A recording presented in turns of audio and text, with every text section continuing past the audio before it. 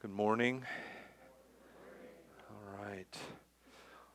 If you would, let's open up our Bibles to the book of Acts. We'll be in Acts chapter 19. And as you turn there, I want to share a story about when my wife and I lived in Los Angeles, California. We had actually lots of interesting stories living in LA.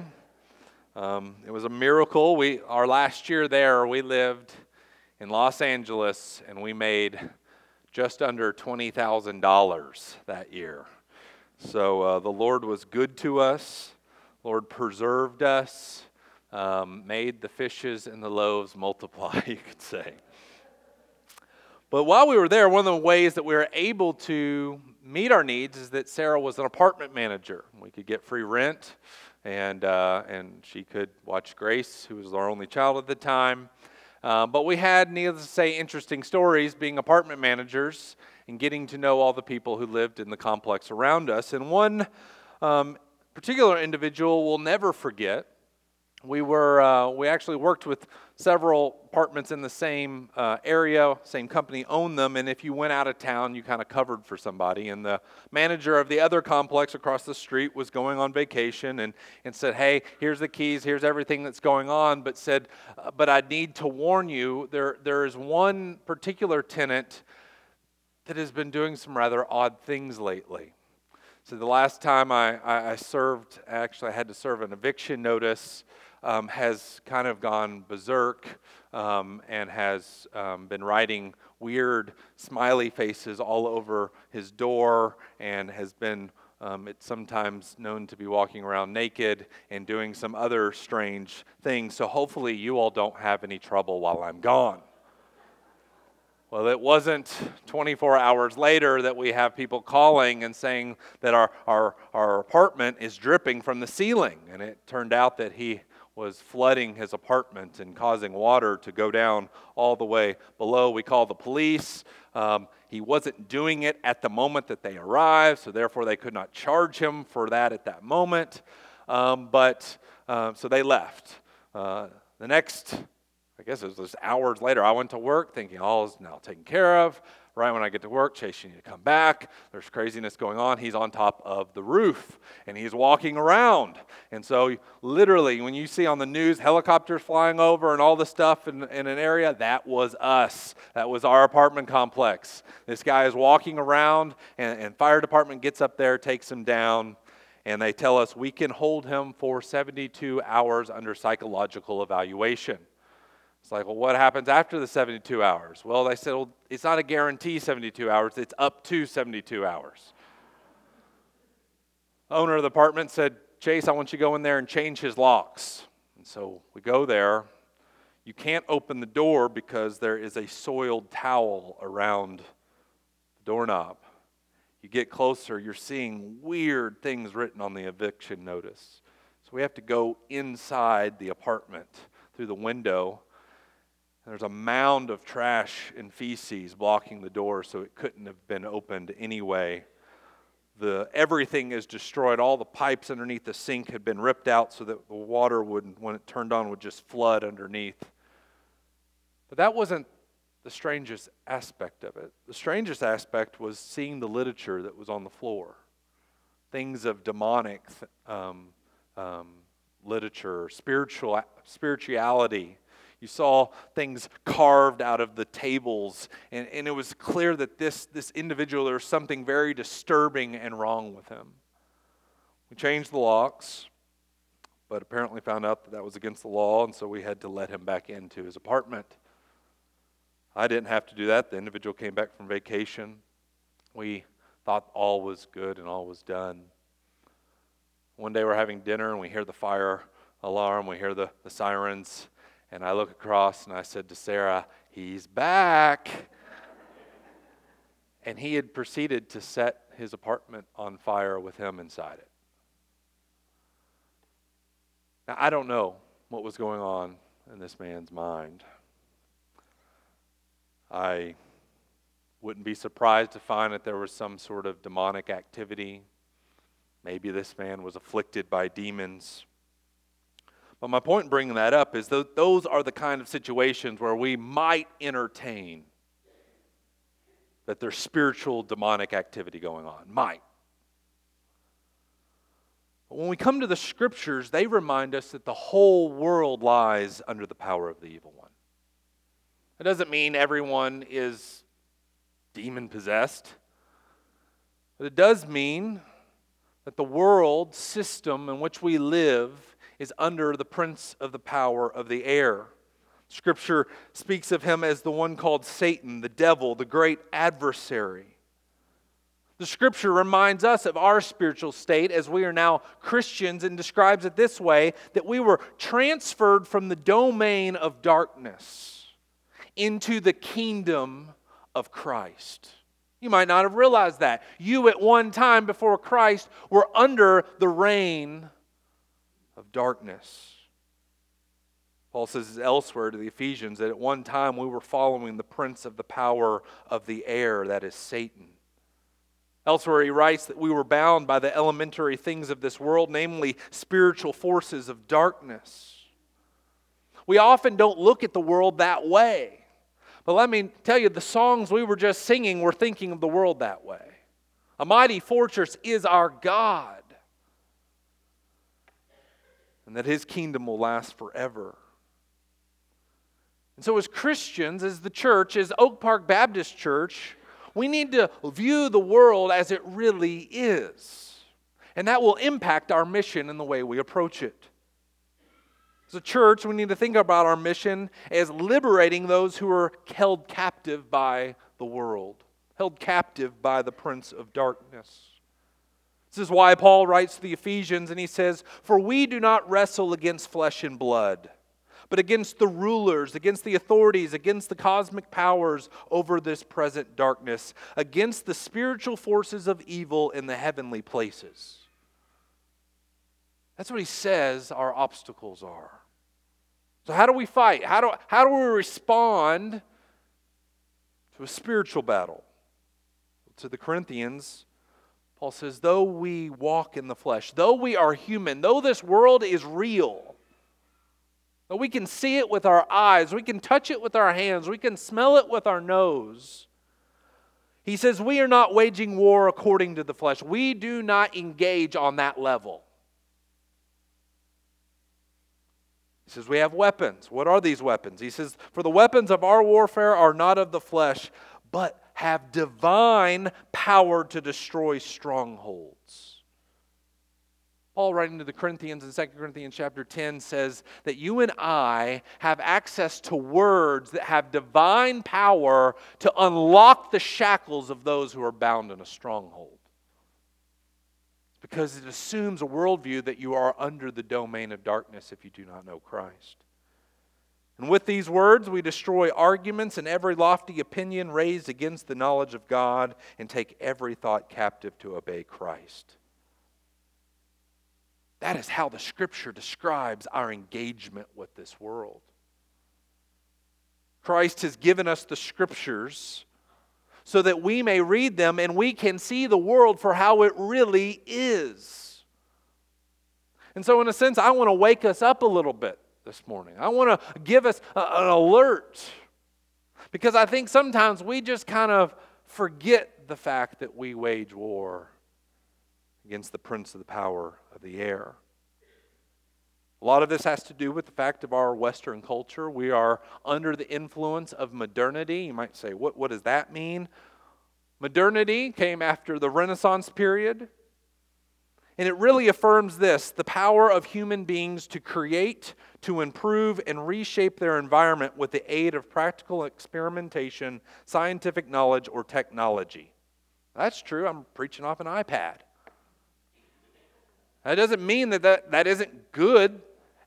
I mean, we have medical advances beyond things that we could ever have imagined. There are great things that have come out of modernity. The scientific method, logic, we think through things. But one of the downsides of it is that we often neglect, and some even totally reject, any realm of the spiritual. We can explain it all. And if not, we will figure it out over time and more testing. But the Scriptures say there is another component to this world which we must take into awareness. And so if we're going to remain steadfast and faithful to the mission given to us by our Lord, we need to understand what we're up against. And at some level, we should feel the weight of the spiritual battle and cry out as Paul did, "Who is sufficient for these things?" If you never cried that cry, you probably haven't engaged further enough. Who is sufficient to engage at that type of level? I am just a mere man. But we don't find our confidence in ourselves, but in the power of the name of Jesus, who says, "Fear not, for I have overcome the world." So keeping these things in mind, we come to Acts 19, and we're going to work through verses 8 through 41. And as we do so, we're reminded that the word of the Lord, that divine power that we have access, will prevail over darkness. We see this in two places in our text. Look in verse 10. Paul is having a privilege of preaching the word for 2 years, Acts 19:10, so that all the residents of Asia, what? Heard the word of the Lord. That was what was going on. Paul's ministry was surrounded by preaching and proclaiming the word. Verse 20. We're going to find out what happened. But so the word of the Lord continued to increase and prevail mightily. What I want to insist, or I want to press into our minds, our hearts, is that this word is living and active this morning. That this word is the means, it is the power by which we engage this world. We do not wage war with the flesh. We wage war by opening up the Scriptures and we proclaim them. And everything we do is founded upon this because we are trusting that if we engage in the battle of the flesh, with our flesh, we will accomplish nothing. But if we engage according to the weapons that have been given to us, namely the sword of truth, the Lord will use us and we'll be able to prevail in our mission. And so this morning I want to look at how the word prevails in a world of darkness. And we see here in verses 8 through 12 that the word, first of all, prevails through proclamation. The word prevails through proclamation. Paul is in Ephesus. He is instructed, as we saw last week, these believers who quite yet hadn't heard of the Holy Spirit and Christian baptism. He corrects them, and then he goes on with his ministry as he usually does. And he entered the synagogue and was there for 3 months, speaking boldly and reasoning and persuading them about the kingdom of God. This is old hat. We see this with Paul. He goes to the synagogue, he preaches Christ, and then he's kicked out. It's interesting here, though, that we see that he's able to stay there for 3 months. We don't know if this is the longest stay that he's ever had, but this is the longest stay that Luke has recorded for us. And so Paul is able, the Lord is enabling him to be in a place longer than at least we have seen him being able to be. But nevertheless, verse 9, some became stubborn and continued in unbelief, speaking evil of the way, that is Christianity. And so he withdrew from them, but notice, he took the disciples with him. That means some believed. And so in this context, he's proclaiming the word. Yes, it is in a seemingly now hostile environment, but yet some believe. But this just leads to another opportunity. He takes them into verse 9, and he starts reasoning daily in the hall of Tyrannus. This is a lecture hall. We don't know who Tyrannus is. We don't know if he's alive at this point or not, but some speculate that this was his own lecture hall. He was a philosopher known in the day. And it looks as if Paul is either renting the facility out or he's been invited to come and speak. And what we see here is he's able to stay there for 2 years preaching the word of the Lord. It makes me think of what Joshua said this morning. We're not in the hall of Tyrannus, but we are on the field of Jephthah. And for 4 or 5 years we've been there. Jonathan Woodyard before me, and then Cody, now Joshua. And we are given an audience, and it has not just been 3 months, it has not just been 2 years, but we have been able to minister and proclaim the word. And as Joshua said, Coach Browning isn't necessarily even a believer. But yet those doors have been opened to us, and it may look like you've been doing that for 4 years. Where are you seeing? Yeah, we don't know what the Lord has been doing. But we, like Paul said, I came and Paul said, I planted, Apollos watered, but God gave the growth. We're just planting and watering and planting and watering and planting and watering, and we are pleading with the Lord, give the growth. And whether that looks like they come here or whether they go to another church in this area, but we are there just planting and watering, planting and watering. And I think the area where we get our most discouragement is that we think we should be engaging with flesh and blood. Yet, here's how the word is prevailing in our own city, where the world is trying to push out every ounce or an inkling of Christianity, and yet we're able to walk on the field every week and preach Christ. Paul's able to have that kind of impact. Paul was a little unique. Look at verse 11. Joshua was not doing any of these things, I can assure you. God was doing extraordinary miracles by the hands of Paul, so that even handkerchiefs or aprons that had touched his skin were carried away to the sick, and their diseases left them, and the evil spirits came out of them. Wow. Okay. Well, that's pretty amazing. God is now working through Paul in such a way that he's taken his handkerchief. I don't know if he just threw it down or what, but someone picks it up, says, ooh, a sweaty handkerchief, and it starts healing people. People take his apron and they find other things. Anything that's touched Paul, and it is like it has magical powers. In some sense it does. Not only that, but he's casting out demons. Here we get in that kind of spiritual realm. People who are of demonic persuasion, under that influence, he's casting them out. Next week we're going to see in chapter 20 that not only does he do these things, but he's able to even raise someone from the dead. Now you look at that and you say, well, no wonder Paul's ministry was successful. If we could do that at the football meal, well, yeah. I mean, they would all come, right? So how should we think about this? Should we be seeking to build a ministry around healings and handkerchiefs and have my own holy water to give out and it's blessed, pay for it, and you can get your house sold and do whatever you want with it, and you can cast out troubling demons, get you the job you want? Is that the type of ministry that we're supposed to be building? That's not what Paul was doing, number one. I want you to notice it was God doing extraordinary works by the hand of Paul.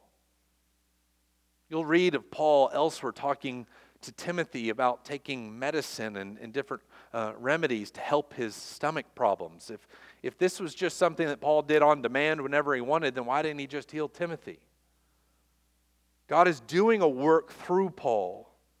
And it's interesting, he's doing it in Ephesus, where this is a highly spiritualized environment. But not only that, but Paul is an apostle, and we need to understand that. The apostles were gifted by God in a certain way for a certain era to do a certain thing, and that was to establish the church. Paul says in Ephesians 2:20, the church is built on the foundation of the apostles and prophets, with Christ himself being the chief cornerstone. They are laying the groundwork. And just as God has done throughout history, think of every great deliverance, every major event where God shows up for a season. There are signs and wonders, and then it gets normalized.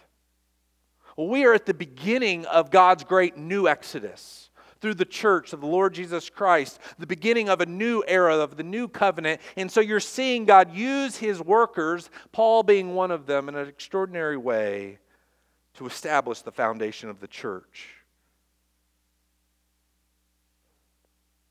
Not only that, Paul will talk about these things to the Corinthians who are enamored with them. In 1 Corinthians 12 through 14, and particularly he uses the analogy to persuade them not to be so focused on the miraculous, but to focus on the substance of things that edify, and particularly that of the ministry of the word. And he uses the analogy, when I was a child, I thought like a child, I reasoned like a child, but when I became a man, I put childish things away. You know what he's talking about? Their need for the miraculous. He says, you needed these things because it's the beginning. But you're supposed to grow up into the mature man of Christ. How does that happen? Through the edification of the Word.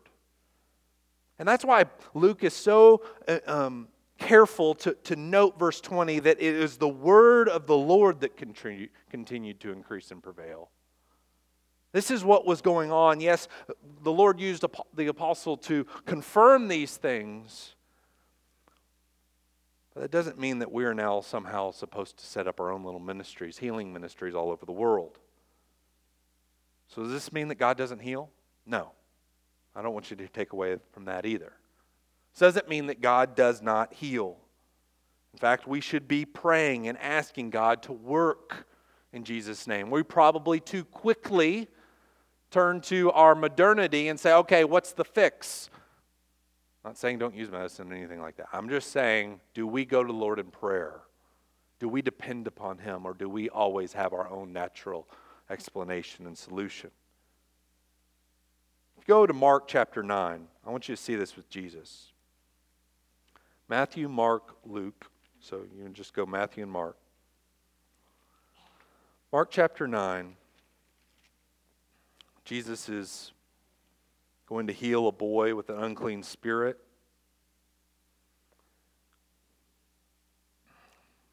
The father comes to Jesus in verse 18.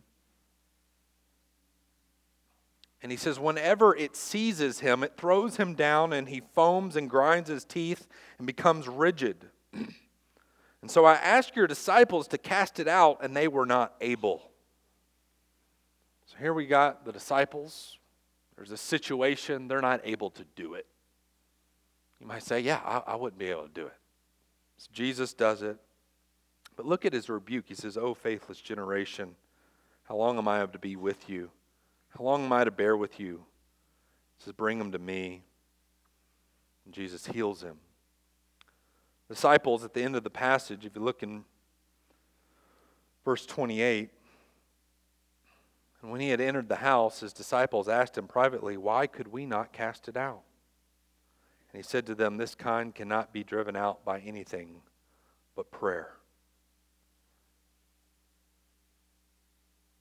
When I was in Haiti, one of my trips, I asked Pastor Joseph. You guys are new. Pastor Joseph is native Haitian who has been used by the Lord mightily to establish churches in Haiti, and we get to work with him. And I asked him, as they're in a very highly spiritualized culture, voodoo and other things are commonplace there, and I just said, "What are your thoughts on demon possession and exorcism?" We've got 4 hours in the car. Why not ask that question? He just said, "Yeah, I believe in it." And I said to him, "Well, does it happen often?" He says, "It's not like every day. It's not something that we engage with, but it's not uncommon to find someone who is under the demonic possession." I said, "So what do you do?" He says, "We pray. We pray." And so as we look here in this text, we might not see these things. We're not a highly spiritualized, demonically or idolatrously filled temple idols type culture. We're not sensitive to these things. The devil has done a different type of delusion for us. Just don't believe I exist, and then I've got you right where I want you. But God does work. But we shouldn't expect our ministries to look just like Paul. That's my point. I want you to see what happens through this proclamation. Look in verse 13. And we begin to see the word transform. The ministry of the word is beginning to transform people, and people are beginning to take notice, so much so that we have some itinerant Jewish exorcists who begin to say, oh, I'm going to start tapping into that power. Kind of backfires on them. Let's look and see. Then some itinerant Jewish exorcists, verse 13, undertook to invoke the name of the Lord Jesus over those who had evil spirits, saying, I adjure you by the Jesus whom Paul proclaims. Oh, we'll see how that works. Verse 14. These were 7 sons of a Jewish high priest named Sceva who were doing this. But the evil spirit answered them, Jesus I know, and Paul I recognize. But who are you? Uh-oh. And the man in whom was the evil spirit leaped on them and mastered them all and overpowered them so that they fled out of the house naked and wounded. Whoa. Won't try that again. Paul's ministry is flourishing, so these Jewish exorcists begin to say, well, we don't really believe in Jesus, but we're seeing some wonders here.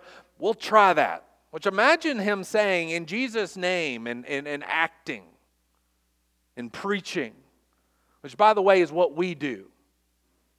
Repent, and then repent, for the kingdom of God is at hand. Repent for the forgiveness of sins. And I ask you to do this in Jesus' name. We pray in Jesus' name. There's power in the name. And so they hear this and they think we can control it and we can harness it and use it for our own purposes. And they get run out naked and afraid.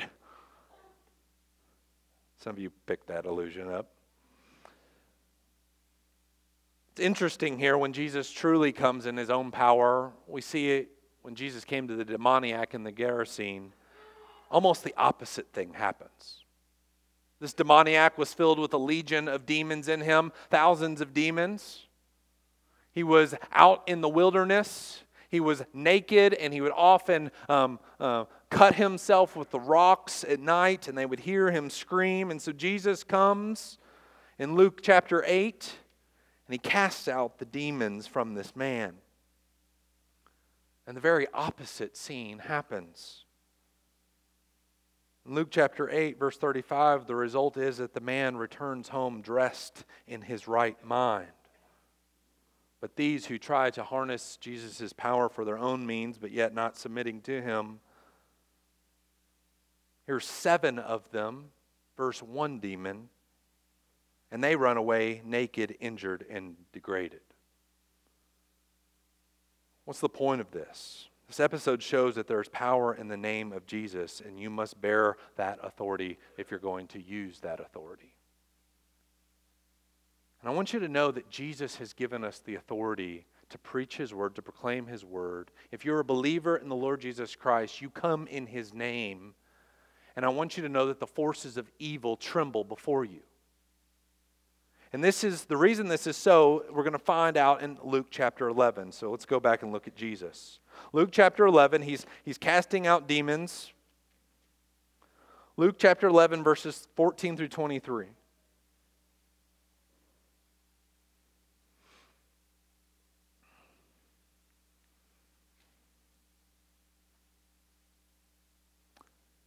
Jesus was casting out a demon. It was mute. And then we have some of the skeptics come and they begin countering Jesus' miraculous works by saying he casts out demons by the power of Beelzebul, which was another name for Satan. He's a worker of Satan. And Jesus says to them, every kingdom, verse 17, divided against itself is laid waste, and a divided house falls. Meaning if Satan is against Satan, it would fall. And the irony is, he is, and we'll see that. Verse 18, and if Satan also is divided against himself, how will his kingdom stand? For you say that I cast out demons by Beelzebub, and if I cast out demons by Beelzebub, by whom do your sons cast them out? Hinting at they are workers of evil. These Jewish itinerant exorcists. Who are they able to do it by? Verse 20, but it is by the finger of God that I cast out demons, when the kingdom of God has come upon you. And then he gives this analogy. When a strong man fully armed guards his own palace, his goods are safe. Who's the strong man? Satan. What's the palace? This world. What are his goods? Those things he has taken captive. If he's the strong man, he can guard and keep these things secure for his own purposes. But look at what Jesus says. Verse 22, but when one stronger than he attacks him and overcomes him, he takes away his armor in which he's trusted and divides his spoil. This is what Jesus did in his death, burial, and resurrection. He came into the strong man's home and bound him. And he has now opened up the gates, and we are now coming in by his authority and proclaiming liberty to the captives. That is what we do, and this is what Paul is doing here.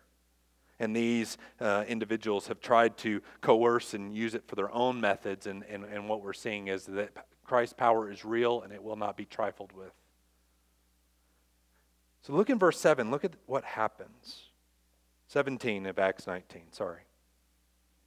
And this became known to all the residents of Ephesus, both Jews and Greeks, and fear fell upon them all, and the name of the Lord Jesus was extolled. Verse 18, also many of those who were now believers came confessing and divulging their practices. And a number of those who had practiced magic arts brought their books together and burned them in the sight of all. And they counted the value of them and found it came to 50,000 pieces of silver. What we're seeing here is that the gospel and the proclamation of the power of Jesus' name is transforming lives. Brothers and sisters, I know that we talk a lot about wanting to transform our culture. We want to transform our city. And oftentimes we think the means by which I will do that is engaging in the political process. And I'm not saying you don't do that. But it looks as if you think that is the last hope for Christianity. It is not. This kingdom is under the power of the evil one. And if you want to go out casting out demons by the power of Beelzebub, go for it. But your kingdom will fall. And we are coming to grips with that reality. We have bought into a facade. And we don't realize that our kingdom is not of this world. But notice, how do you transform lives? How do you transform a culture? You do it with one individual at a time. And here, a group of individuals begin forsaking this world. This is what true biblical repentance looks like. In their case, they were enamored with the cult. They were enamored with magical arts. They had books of scrolls and spells. And you might be thinking, what is this? Like Witchcraft Central? No, this culture was very much like what we see when I go down to Haiti.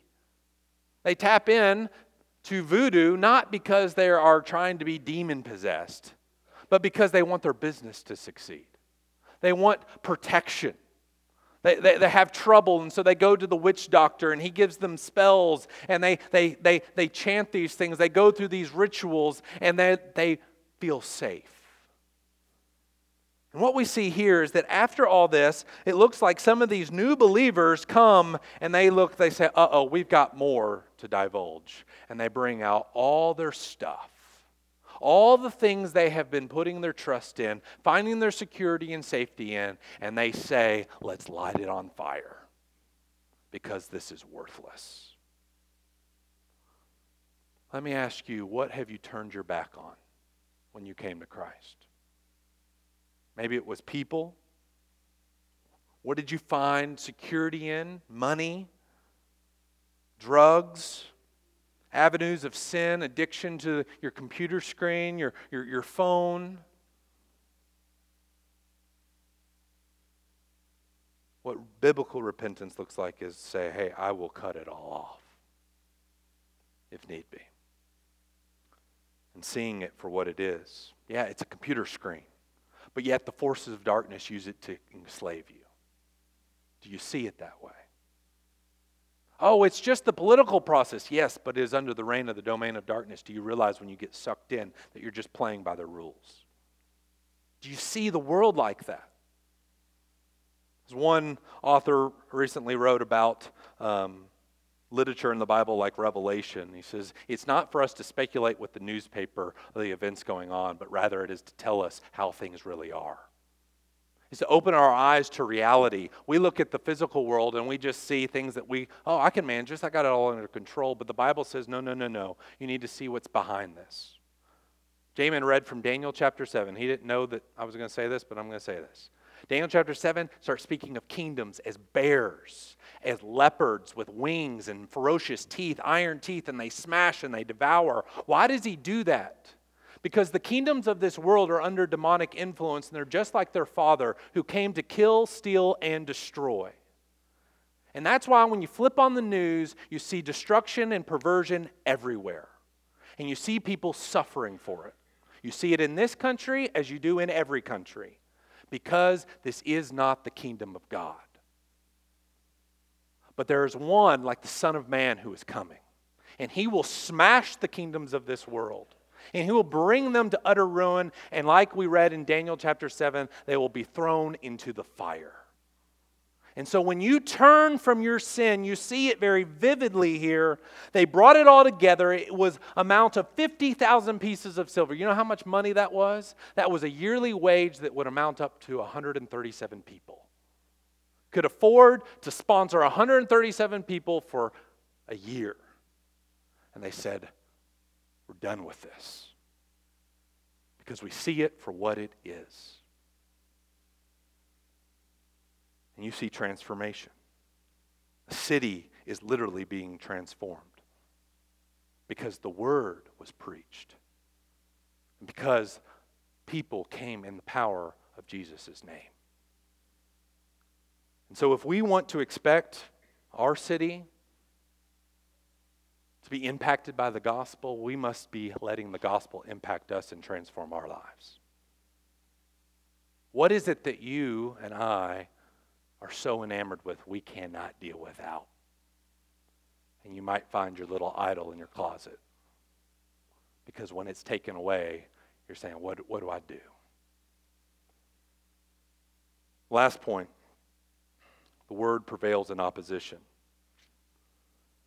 Whole culture is being changed, at least a big enough segment that's going to start raising some eyebrows. And I have about 5 minutes to tell you what happens. Here's the bottom line. A man, verse 23, named Demetrius shows up, a silversmith who made silver shrines of Artemis. Artemis is the goddess who is located in Ephesus. Their temple was the temple of Artemis. And Artemis, just so you know, she was the mythical daughter of Zeus and Leto, and was associated with health and help of various kinds, and was worshipped because of her lordship over supernatural powers. She was a virgin who helped women in childbirth, a huntress armed with a bow, and the goddess of death. And they had built their whole culture around her and saying, we bow to her. You'll see it throughout this passage. Verse 28, the crowd was crying out, great is Artemis of the Ephesians. Great is Artemis of the Ephesians. Oh, you don't see our culture saying great is Artemis, but you'll see our culture say great is our sexual freedom. Great is our sexual freedom. Great is our independence. Great are we, and they will march to that tune. And you start preaching and start teaching and you start exposing the error of darkness, you can better believe that opposition will arise. What happens with these? Verse 25. He gathered together with workmen in similar trades. So he starts getting a coalition together. We got to stop these people. Why? He says, men, you know that from this business we have our wealth. Oh, okay, now we're getting into it. And you see and hear that not only in Ephesus, but almost in all of Asia, this Paul has persuaded and turned a great many people, saying that gods made with hands are not gods.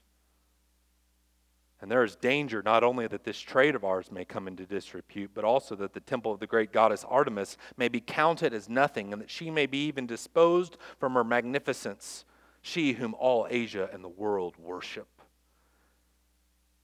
Here's the bottom line. When are we going to find opposition to the gospel? When our gospel transformation threatens their wealth, when it exposes their false religion and ideology, and then this will create conflict. And this happened here on a grand scale. And I was trying to think, what would this look like for us? It would look like enough people turn from their ways that the debauchery that usually goes on at Derby Day ends. No one goes to the Derby anymore. Or at least the drunk fest in the middle stops. And whatever else goes on. And no one's buying alcohol at excess because they're no longer getting drunk and they don't want to give their money to this. You better believe someone's going to figure out what is it that people are buying into, and we better stop it because it's going to kill this city. That's what's going on here. And here's what I want to encourage you with. That's a big scale, and Lord could do those things. Using all the churches and people proclaiming, and the Lord has been gracious to this region. There are so many good churches that are preaching the gospel. We're not an anomaly here in our area. But let me tell you, that this happens in a neighborhood. We're trying to reach this area. I don't know what forces of evil that are awaiting us, but you better believe that once lives are starting to be changed, someone's going to come out of the word work and say, we're putting an end to this. Or it might just be one individual who's saved out of a family, and that stronghold is that household, and you begin sharing the gospel, and they say, I want to follow Jesus, and you start seeing the opposition show up. And what I want you to see here is that what Luke is painting for us is a picture that we are engaging with forces of evil.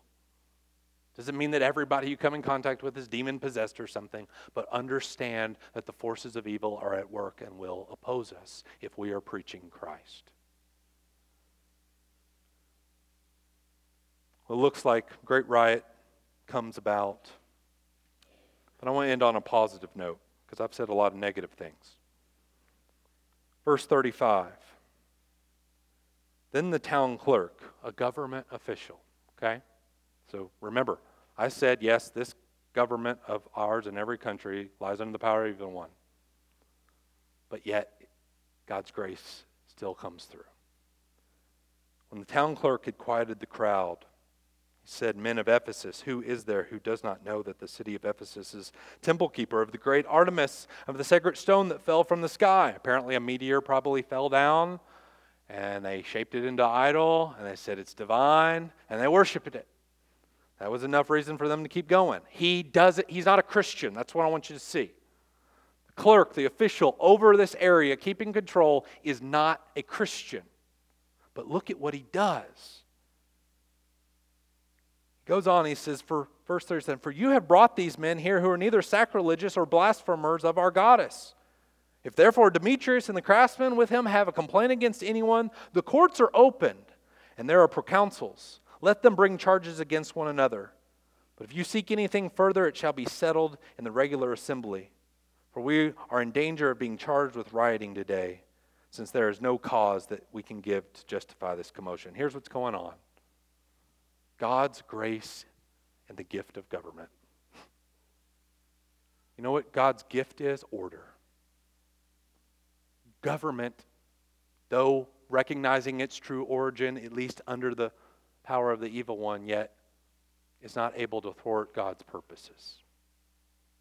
And so even here, we enjoy this, do we not? Laws that protect us. I'm able to say these things. We're able to preach, at least for now.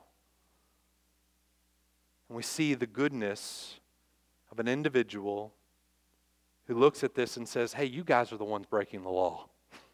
Demetrius, you're causing a riot here today. You're causing the trouble. You can go through the processes that have been put in place. So what does this mean for us? It means that we are to be good citizens. It means that we are to be upstanding citizens, that such could happen of us when the trouble comes. I'm out of time, but I'm going to go one more verse. Verse 31, this riot is going on. They've gathered 2 disciples that are companions with Paul, and they're probably beating them and making a mockery of them. And the disciples say to Paul, don't go in there, they're going to kill you. But I want you to see who else says this. Verse 31, and even some of the Assararchs who were friends of his. You know who they are? Police officers.